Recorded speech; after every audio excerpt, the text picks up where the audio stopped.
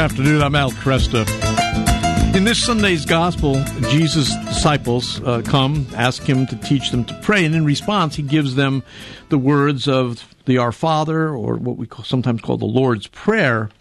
And if you go to the part 4 of the Catechism of the Catholic Church, there is a body of material there on prayer that is beautifully written. It actually starts out with a statement of St. Therese of Lisieux. For me, prayer is a surge of the heart. It is a simple look turned toward heaven. It is a cry of recognition and of love, embracing both trial and joy. And there's also another quote here from St. John Damascene. Prayer is the raising of one's mind and heart to God, or the requesting of good things from God. And this section of the Catechism, again, is incredibly rich. I've heard so many people bear witness to that evaluation over many years now. And to help us enter more deeply into the Lord's Prayer, I've asked Peggy Stanton to join us. Peggy is a dame of the Order of Malta. She was ABC News' first female Washington correspondent, does many programs with us here at Ave Maria Radio, including her Malta Minute with the Catechism. Peggy, good to have you with me. Hi, Al. I'm so glad you're feeling better. Yes, well, thanks. I know that you had you fought with COVID earlier this year, I guess.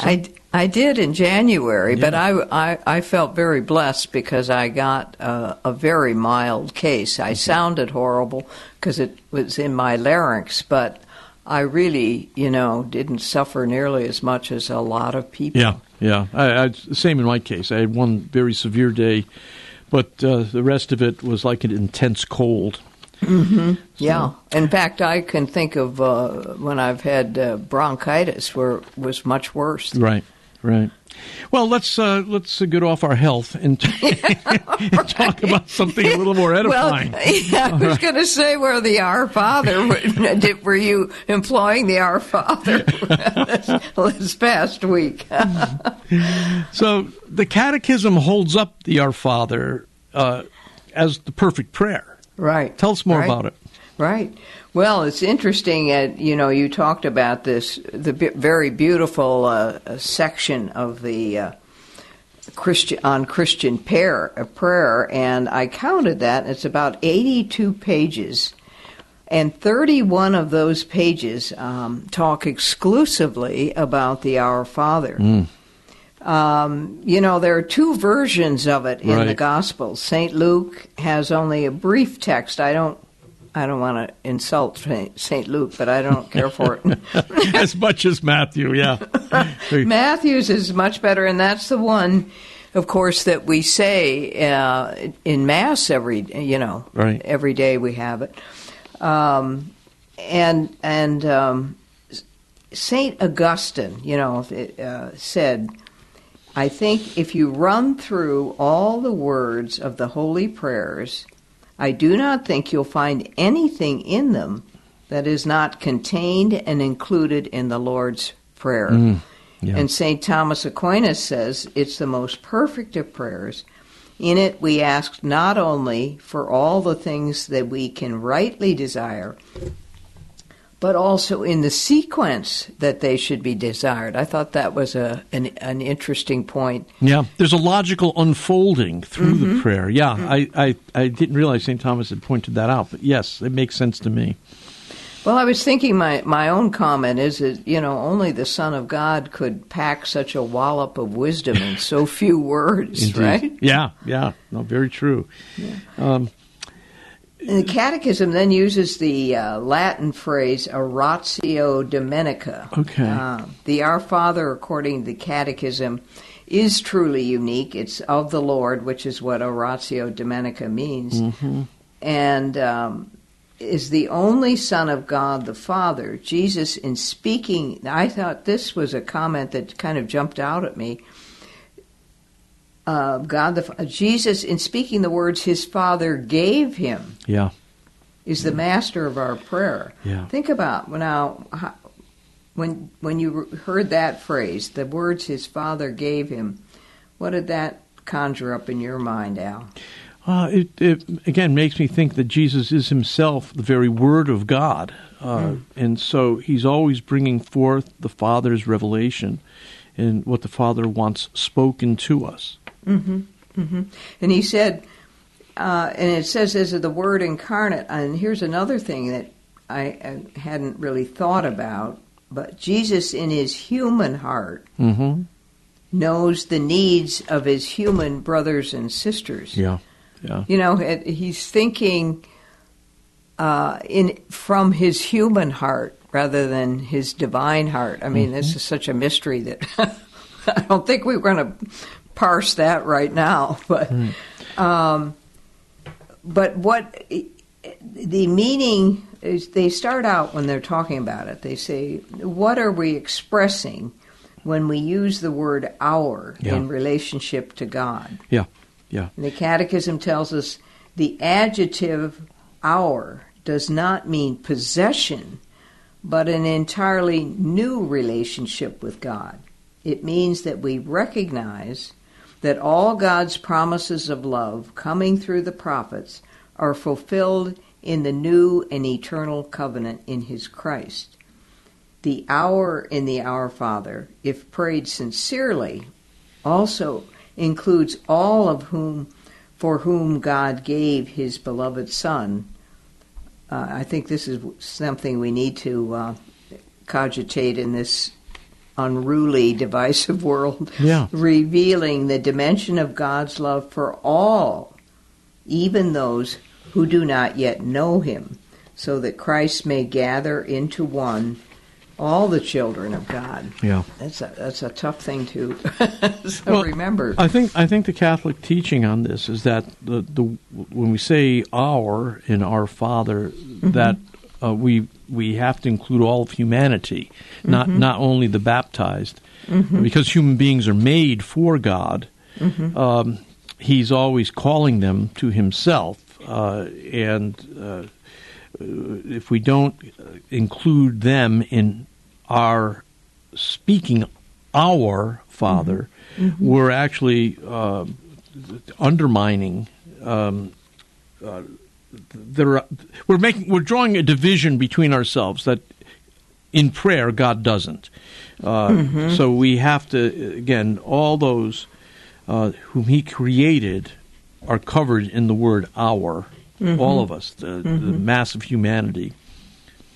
I know, and even those, not just those who've never heard of him, but people who have heard of him but are blinded, don't really know who he is or what he has asked us to live and how and the commands he's given us, and it's hard for us.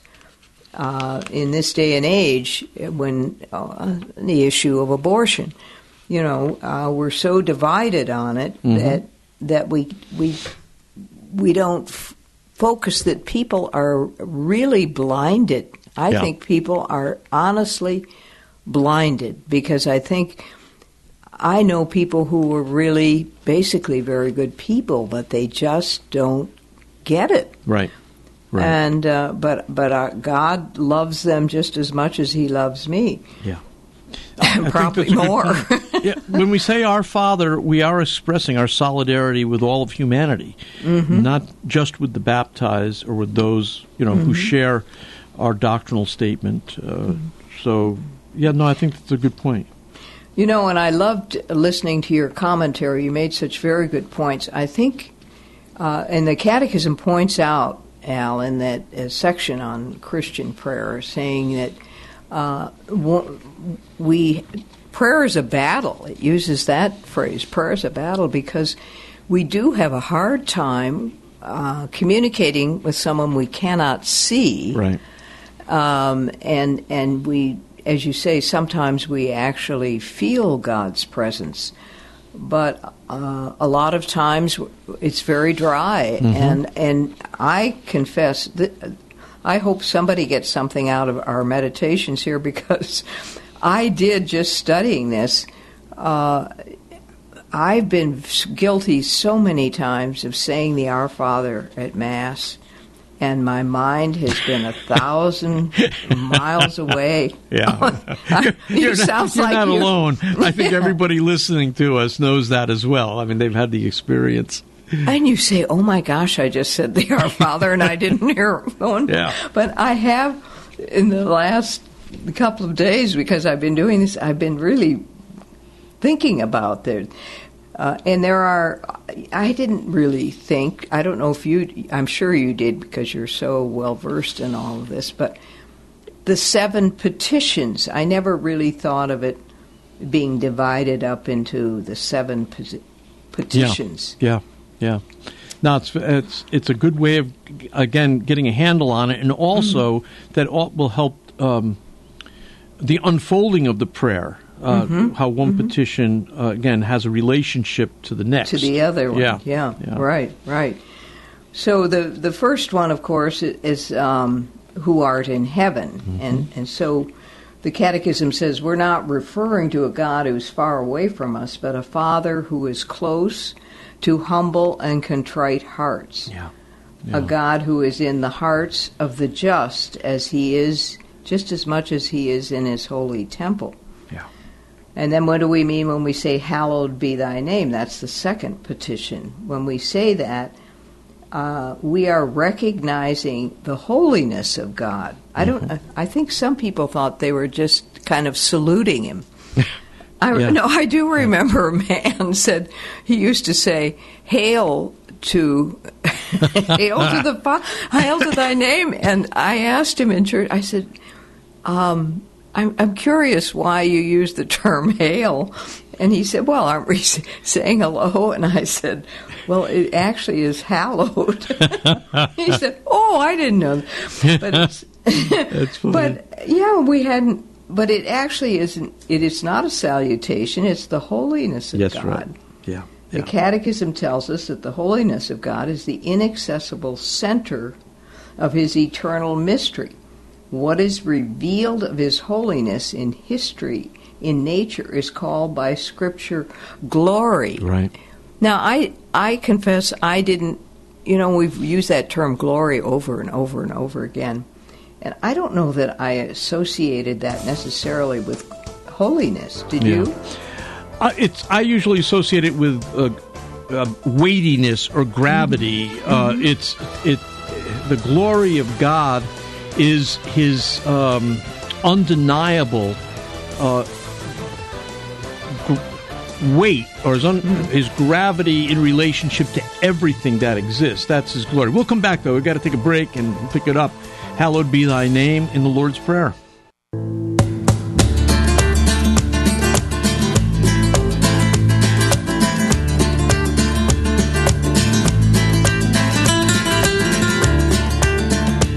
Good afternoon to you. I'm Al Cresto. With me, Peggy Stanton. She is the host of the Malta Minute with the Catechism, and we are actually going to the Catechism, taking a look at the Lord's Prayer today. It'll be our Sunday reading, Gospel reading. And so we were up in the, looked at the phrase, hallowed be thy name, and the Catechism tells us that the holiness of God is the inaccessible center of his eternal mystery. And then we were looking at this other phrase, what's revealed of his holiness in history, in nature, is called by Scripture glory. And I think this is what we were discussing before the break. And glory is, I said, it has to do with the weightiness or the gravity of God. It has to do with he is the source of all which is good, true, and beautiful. James writes in his first chapter that the rich man is to glory in his humiliation. What this means again is to have full appreciation. To have full appreciation, grasp the full weightiness of one's condition.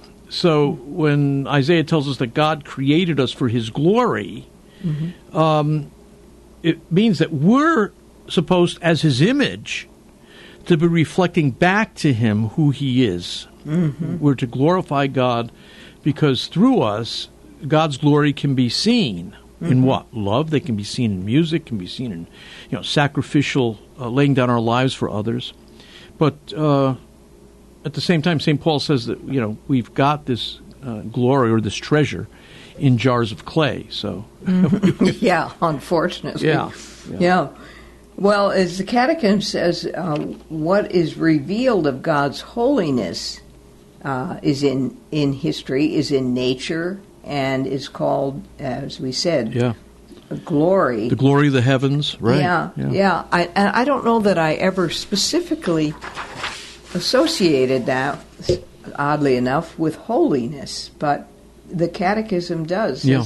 And when God made man in his image and likeness, he crowned him with glory and honor, but when man sinned, he fell short of the glory of God. Mm-hmm.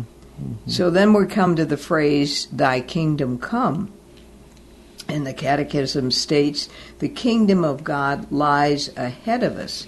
It is brought near in the Word, meaning Jesus, the incarnate, Jesus Christ. It is proclaimed throughout the whole gospel. In Christ's death and resurrection, it has come in the Eucharist. It is actually in our midst, when you think about it. The kingdom of God is righteousness and peace and joy in the Holy Spirit. The end times in which we are living, it's strange to think of that, but we are living in the end times, is the age of the outpouring of the Holy Spirit and the decisive battle between the flesh and the spirit. It does feel like we're in some kind of a decisive battle. I will say that. Well, yeah, it does seem as though the forces that seek to serve God are coming into increasing conflict with those forces that have decided that God is irrelevant to our life in this world, and we see this all over in the attitude towards many of our political, cultural, academic elites have towards quote religious people. There's a kind of a looking down on people, but I think at the same time we have to recognize that when we ask for His kingdom to come, we are talking about Him taking action now on earth. It's not something we simply wait for in heaven. The new creation has already begun. Right. And so this battle between, you might say, the new creation and the old creation is going on. Yeah. I feel like the serpent and the Savior are going toe to toe. Right. as if never before. Right. Yeah. Then we come to thy will be done, which is where on the 1, 2, 3rd petition, the Catechism explains that God desires for all men to be saved, we talked about that, and come to know the truth. He does not wish anyone to perish. In His Son, Jesus Christ, and through His human will, the will of the Father has been perfectly fulfilled once and for all. Only Jesus can say, I always do what is pleasing to Him. As He prayed in the garden, not my will, but yours be done. Sometimes I think that's a really easy prayer to say. That sounds funny to say that, but let's say, you're wishing for something. You're really wishing it, but you're not sure that is God's will, and you have a feeling maybe it's not. Yeah. You just say, not my will, but thine. You don't have to go into a long dissertation. Just repeat what the Lord said. Yeah. I think it's also encouraging, though, that doing the will of God requires many times sacrifice. And Jesus, who I think we would all agree is the Son of God, is the Word of God. He is without sin. And yet in the Garden of Gethsemane, He has to agonize over doing the will of God. He I'm not sure exactly how this plays out in the hypostatic union, but the idea that the Son of God, who came into this world to be a sacrifice, is at the very end of his earthly life and ministry is kind of agonizing over whether it has to go this way or not. Yeah. Well, whereas there's a phrase in Scripture, isn't it St. John? He emptied himself. Right. And so it's Philippians chapter 2 there, yeah. That's where I'm thinking he just emptied himself. The divinity was there, but he emptied himself of the knowledge of it or the feeling of it at that moment so that he could truly suffer as a human being. Yeah. This is it's a very mysterious passage, and it is a passage that theologians and biblical exegetes argue about all the time. But at the very least, it means that he chose that he would not fully exercise his divine prerogatives. He decided to take on human nature, and that meant the veiling of his divine prerogatives. He could still use them when he wanted to. I mean, he could still... He didn't limit himself in any... He wasn't in bondage not to use his divine prerogatives, but by his the choice. Miracles prove that. Exactly, yeah. But his choice was that those would be, in a sense, hidden by his human nature. So then we come to give us this day our daily bread. So when we ask the Father, the Catechism says, to give us this day our daily bread, what are we actually asking? Merely for daily nourishment. We are, says the Catechism, indeed asking the Father who gives us life for the material and spiritual nourishment which life requires, but we are asking for much more. Those who seek the kingdom of God and its righteousness, God has promised to give all else besides. Since everything belongs to God, he who possesses God possesses everything if he himself is not found wanting. So this petition also applies to another hunger from which people are perishing, and that's thirst for the word of the Lord. And for Catholics, of course, receiving Christ's body in the Eucharist is our daily bread. There's several church fathers see this daily bread as a reference to the Eucharist, and I think Brent Petrie is probably the one who's done the best job of exploring that side of this. It's the idea that this daily bread has a connection to the manna that the Israelites received daily when they were in the wilderness. Right.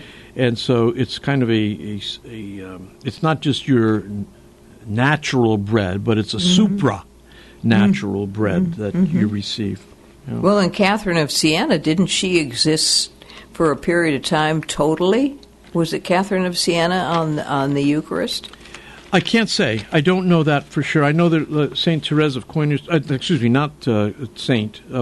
of Konnersreuth, a German mystic, that was said of her, but I don't know if that's actually nailed down. It may well be. I'm just ignorant. Okay, now we come to the biggie. As the Catechism actually acknowledges, this is the tough one. They use the word, they say, this petition is astonishing. Forgive us our trespasses, as we forgive those who trespass against us. So think about that. We are really saying, that's really frightening. Because if we don't forgive our fellow man when we're offended by them, we're saying to God, you don't need to forgive me. Yeah. So the church says, again, I say the church or the Catechism says this petition is astonishing because according to the second phrase, as we forgive those who have trespassed against us, our petition will not even be heard unless we have first met a strict requirement. This is daunting That's another word that you don't see that often in the Catechism. This outpouring of God's mercy cannot penetrate our hearts as long as we have not forgiven those who have trespassed against us. Right. Love, like the body of Christ, is indivisible. That's a good phrase, I think. Mm-hmm. We cannot love the God we cannot see if we do not love the brother or sister we do see. Yeah. In refusing to forgive our brothers and sisters, our hearts are closed, and their hardness makes them impervious to the Father's merciful love. Yeah. Yeah. But in confessing our sins, our hearts are open, at least they're open to His grace. But it's so important because it's the only one to which the Catechism points out, to which the Lord actually returns and which He develops explicitly in the Sermon on the Mount. Yeah. And this crucial requirement is impossible for man, but with God's grace, all things are possible. So much of human history is driven by the hardness of men's hearts. Mm-hmm. They've been unable to forgive one another. Mistakes get made. Words mm-hmm. get said. People are you commit an offense against somebody, mm-hmm. and it's never resolved. It's never reconciled. Right. And sometimes these go on to. I mean, I think of Ted Turner in this whole area. He prayed to have his sister healed. She wasn't healed. And when God didn't, quote, answer his prayer, he went on to live a life in direct defiance of God. This happens all the time in human history. And it's not just in a direct relationship with God. It's in a relationship with a parent. It's in a relationship with an employer. It's in a relationship with a former lover. And one's life is shaped then by this offense against another, or unwillingness to forgive another. That,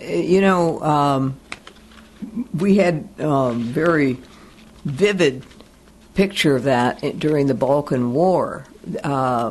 We had a trauma relief team. I hear the music. Yeah. We're out of time. We're out of time. Okay. Hold on to that story, though.